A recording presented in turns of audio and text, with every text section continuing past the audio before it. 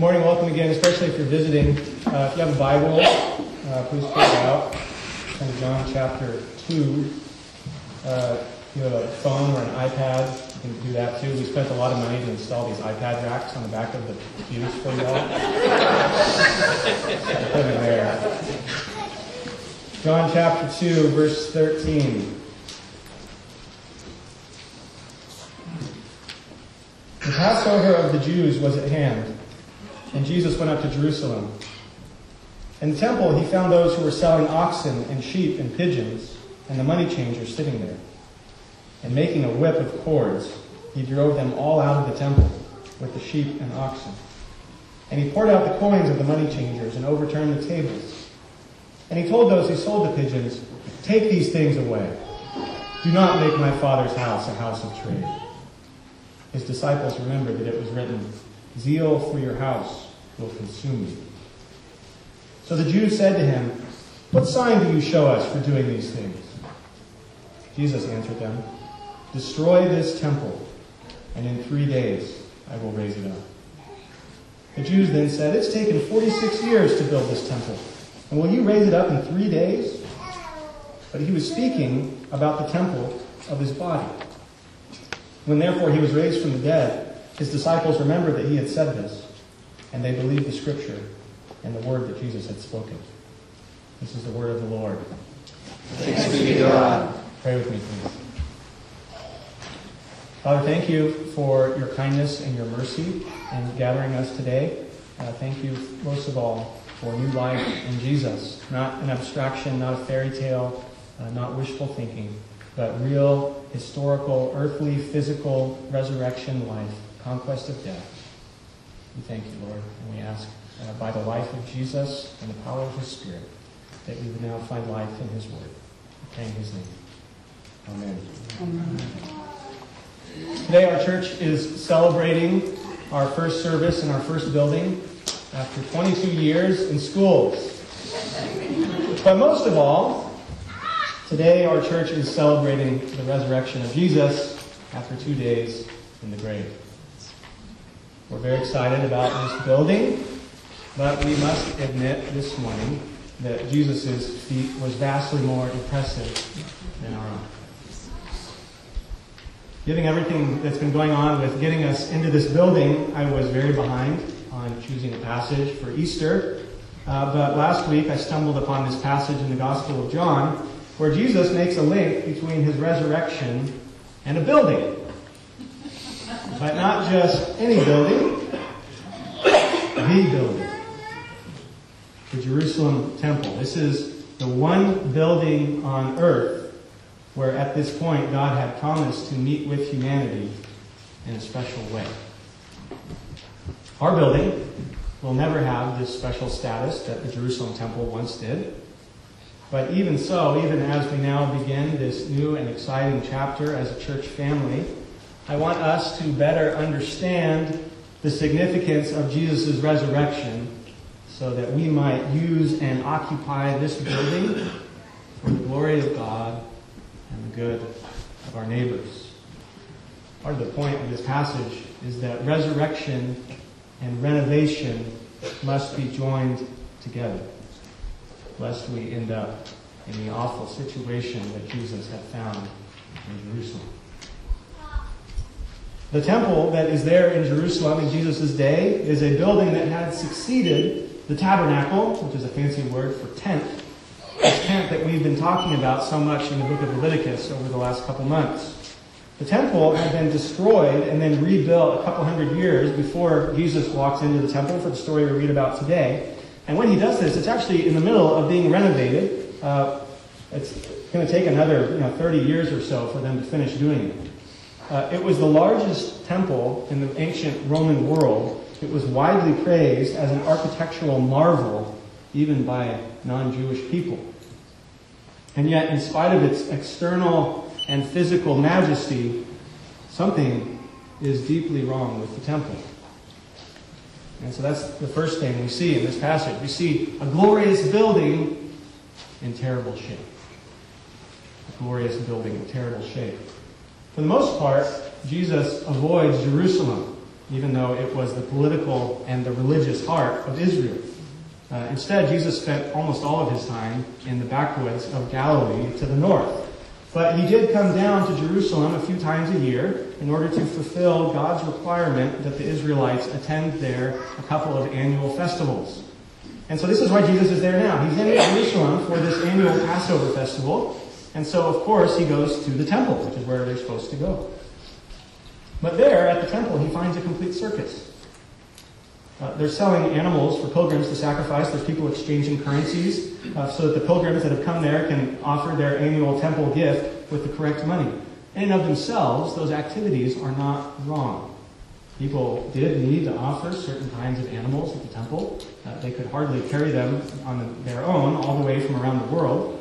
And of course, it made some sense to only accept one good form of money in a world that had people using all kinds of different money. But there's at least two problems here. First, they're doing all of this business and this trade right in the temple area. They're almost certainly doing it right outside the temple building itself in a large courtyard that was supposed to be for the Gentiles. It was the only place where non-Jewish people could access any part of the temple complex. This is where they have all their booths and their tables set up.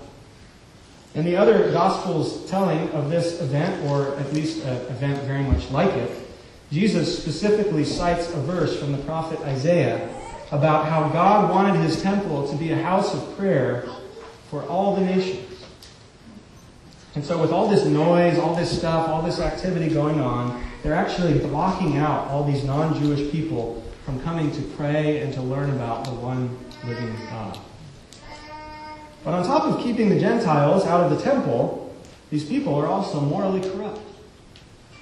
Jesus says in the other gospel accounts that they have taken what God intended to be a house of prayer for all the nations, and they have deformed it into a den of robbers.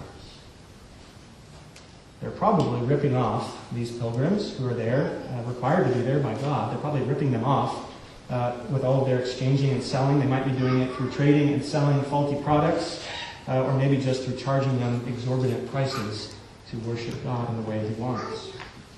This building and its worship, it had a glorious start back in the happy days of King Solomon when they originally built it. And then it had a couple of wonderful restarts. It had a restart under the rebuilding program of the scribe Ezra. You can read about that at the end of the Old Testament. And then again, this is not in the Old Testament, but it's a wonderful story if you're looking for some particularly gory bedtime reading with your kids. 150 years before Jesus, you had this wonderful story about the Maccabees rebelling against the evil Greek pagan tyrants and taking back the temple and cleansing it and rededicating it to God's service. This is what Hanukkah is celebrating today. So you have this wonderful restart then also.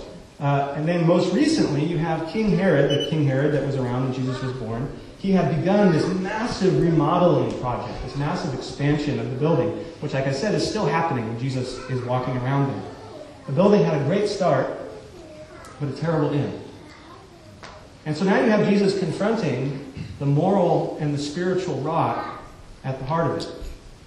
Because Jesus is a glorious king on a serious mission.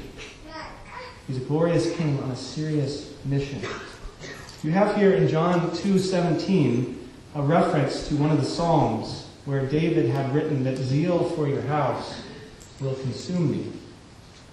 After the resurrection, we hear from John that the disciples remembered this psalm in light of what's happened, in light of Jesus coming back from the dead. That Jesus, as King David's messianic heir, has come into God's world with ultimate zeal, ultimate passion for God's house.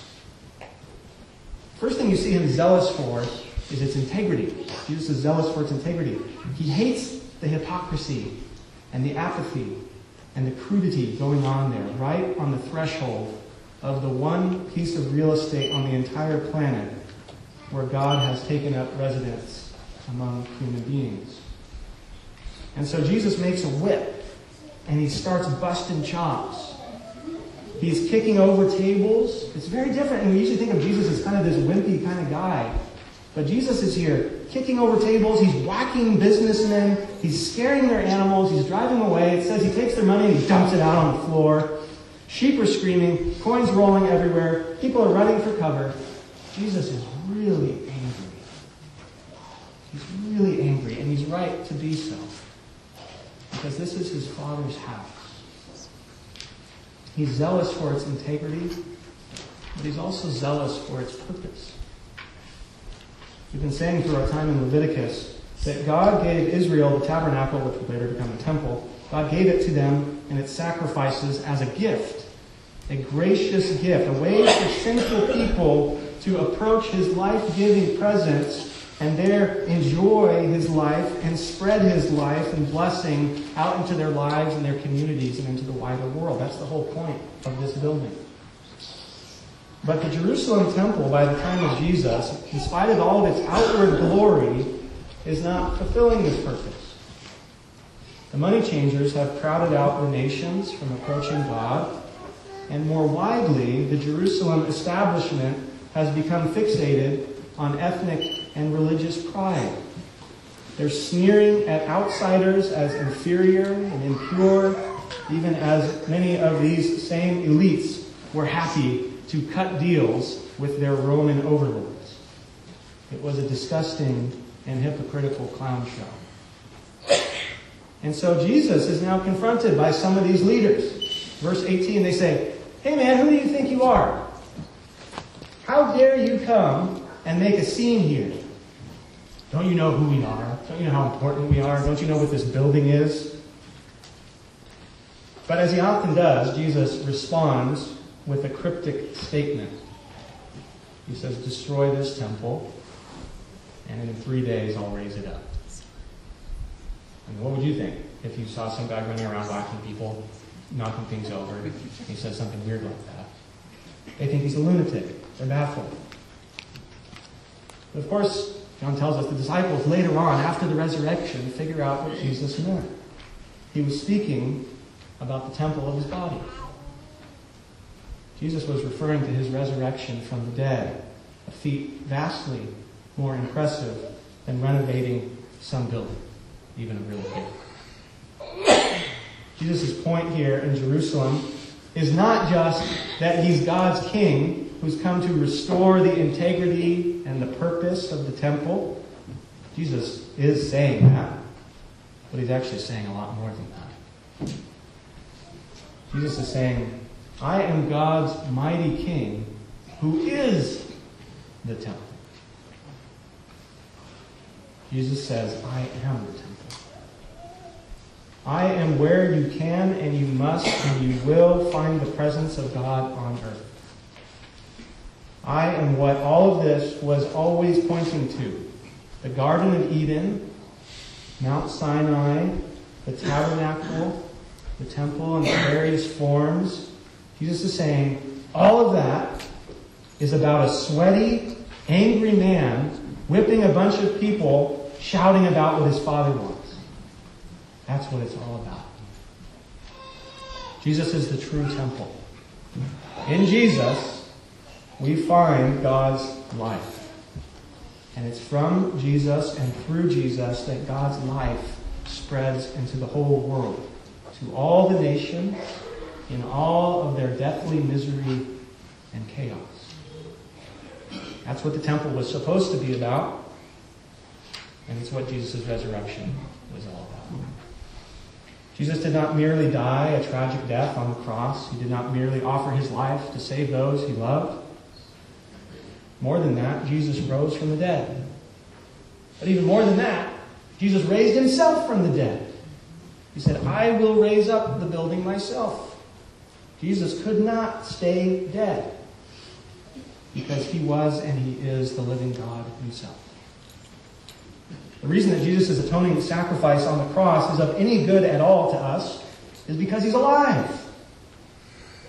He brings his resurrection life with him into the presence of God on our behalf so that we now too can also enjoy the living presence of God. So in this story, you have a clash between a glorious building in terrible shape coming in conflict with a glorious king on a serious mission. The mission to bring all the nations into God's life-giving presence, which of course arrived in a new and a glorious way with the resurrection of Jesus. And so now in light of the passage, as we move into our own building, allow me to share with you some Easter exhortations, 6 of them under 2 headings, 3 each. First heading, let's beware of what can go wrong. Let's beware of what can go wrong. Church history, even the city of Austin right now, is filled with churches that had a glorious start but arrived at a terrible end. I lived in Scotland for 4 years. 500 years ago, God was doing amazing things in Scotland. There was real, widespread spiritual and social transformation and renovation going on all over that country. Scotland was so marked by love for God's Word and allegiance to it that they as a people were once simply known as the people of the book. But now, Scotland is on its 3rd or its 4th generation of widespread spiritual malaise. There are old, beautiful church buildings everywhere, at one time filled with earnest and joyful Christians. But now many of them are being converted into apartments and pubs and offices, and the ones that still function as churches are largely empty. The Church of Scotland itself openly and proudly rejects the clear teaching of the Bible, and those few people who hear anything from its pulpits are mostly hearing political pep talks and self-help banalities. We need to beware of what can go wrong. We can't tell ourselves, things are going really well at our church, things are really exciting, the building is full today, this could never happen here. That attitude is the kiss of death. We need to beware the danger of moral compromise. Beware the danger of making God a means to an end, telling ourselves we can pick and choose whichever parts of His Word we want to follow depending on how we feel or what's convenient or what will make us powerful or successful. We also need to beware the danger of empty ritual. The Jerusalem temple in Jesus' day had all the rituals going, and they were going really well. They were really good at offering all the sacrifices at precisely the right time and in just the right way. They were really good at wearing all of the fancy clothes. They were really good at saying all of the right prayers. But it was all a show. There was nothing there. You can't get to the point where you're just calling it in, just going through the motions, just showing up. Ritual is not necessarily bad, but what God wants most of all is our hearts. He wants our very center of our being. He wants our love, our joy, our gratitude. We also need to beware the danger of prideful exclusion. Part of why Jesus is so angry that day is because they're crowding out the Gentiles from getting in to approach God. So much of Jesus' ministry revolved around Him going to people who are on the outside in order to bring them in to be part of His family. Jesus and the rest of the New Testament are constantly nailing the way that many Jewish people at the time are spitefully looking down on the Gentiles, the way that they thought God must have chosen them because they figured that He needs them. They figured that He thought they were something really special. But we too must beware of this tendency. Many of us have known Christians like this. Some of us perhaps have been totally turned off by Christianity because of Christians acting like this. Given the many ways that our culture is changing, the ways that it's becoming more and more post-Christian, we might be tempted today to fearfully or spitefully avoid people who don't believe in Jesus, people who look differently than we do, who act differently than we do, people who don't share our ethnicity or our politics or our class. And so getting into our building, as wonderful as it is, cannot mean that we can now just sit back, pull up the drawbridge, and look down on people who aren't here. We need to be praying and seeking that God brings people to Himself through us and through this building, whoever they might be. And that brings me to my other set of exhortations. We're halfway through 6 of them.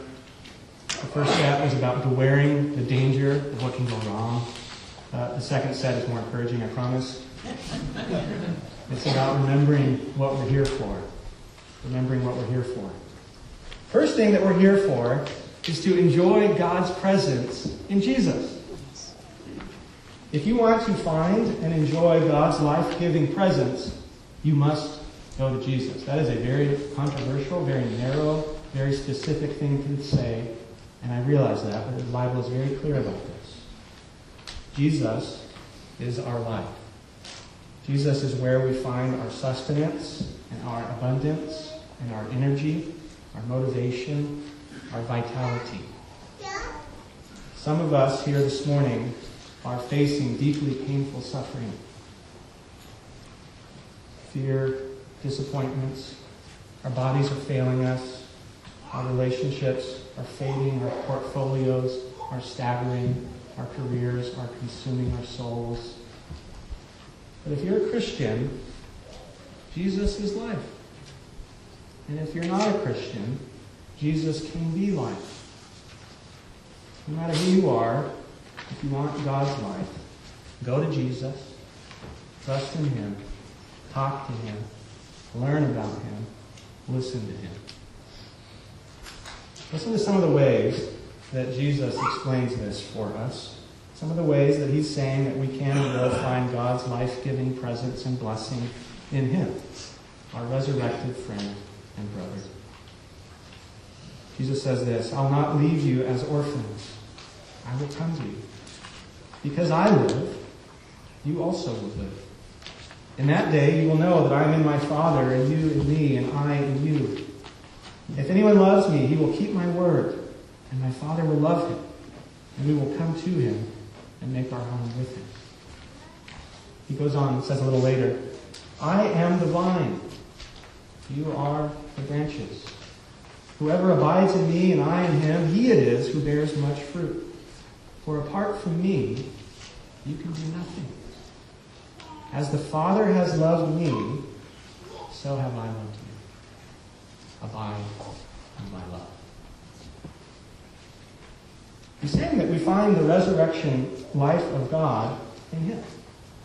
He shares it with us, and by it, He makes us fruitful in His service. But enjoying the presence of the living God in Jesus is not just some personal, private experience. It's also the key to our moral integrity and our health as a community in relationship to the wider world. Listen to how the Apostle Paul makes this point in his letters to the Corinthian church. Now, he's speaking at this point about how and why God calls His people to sexual integrity. And the reason that he gives them for that is this. He says the body is meant for the Lord, and the Lord for the body. Why does God care so much about what we do with our bodies? A lot of people ask. Paul goes on. He says, because in Christ, we ourselves, body and soul, are now also, quote, a temple of the Holy Spirit with us, whom we have from God. In another letter to the same church, when Paul wants to call them to live as a healthy and gospel-centered community, to not fall into moral compromise with the world around them, he says this, what agreement has the temple of God with idols? For we are the temple of the living God. And so you see the point. Enjoying God's presence in Jesus, God's life in Jesus, is the key not only to a healthy individual spiritual life, but also the key to a corporate, communal, spiritual, and ethical life. And so now that's to my next point. We're here to enjoy God's presence in Jesus, but we're also here to spread God's presence in Jesus. After the resurrection, just before ascending into heaven, Jesus assembles His followers. He tells them to go out into the whole world to proclaim and to teach about everything that He's done. And then He ends with this wonderful promise. He says, I am with you always, even to the end of the age. Jesus is present with us in all of His resurrection life. He's empowering us to carry out His mission of going out to the nations. The temple was a building where the nations could come. But with Jesus as the true temple, now present in us and among us, Jesus says, go. Go to the nations. Our church is starting an exciting new chapter, but our mission is the same as always, to spread God's presence in Jesus. We need to be going out to the people around us. We need to be talking about Jesus with boldness and with joy. We need to prayerfully seek to help people find life and peace amidst all of this world's death and chaos. And so now we get to my last point as we remember what we're here for.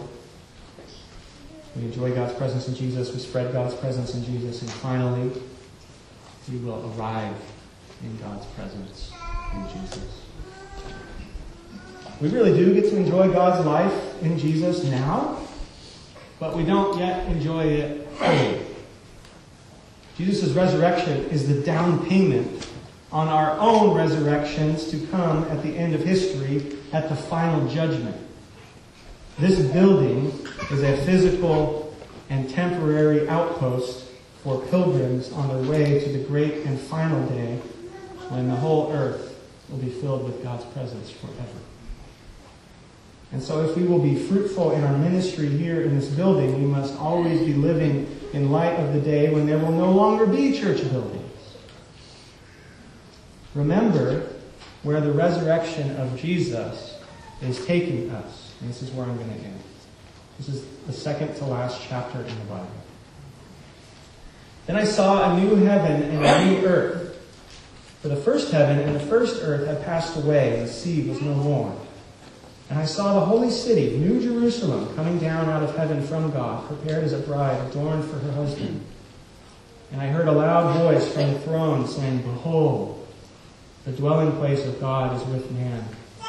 He will dwell with them, and they will be his people, and God himself will be with them as their God.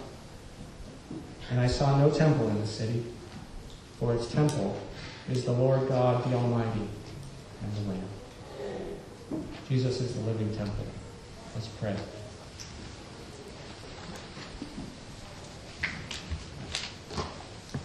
Father, we look forward to the day when your glory will cover the entire earth. When we will know you and be with you and see you fully. And we want to live in light of that. We are so grateful for the resurrection of Jesus, this first invasion of new creation into this dying old creation. We rejoice that the invasion has already begun and that the victory is assured. Help us now as we start our life in this building to live as resurrection people, people who are enjoying your presence in your Son Jesus. And help us to bring that life to the world around us, we pray. In Jesus' living name.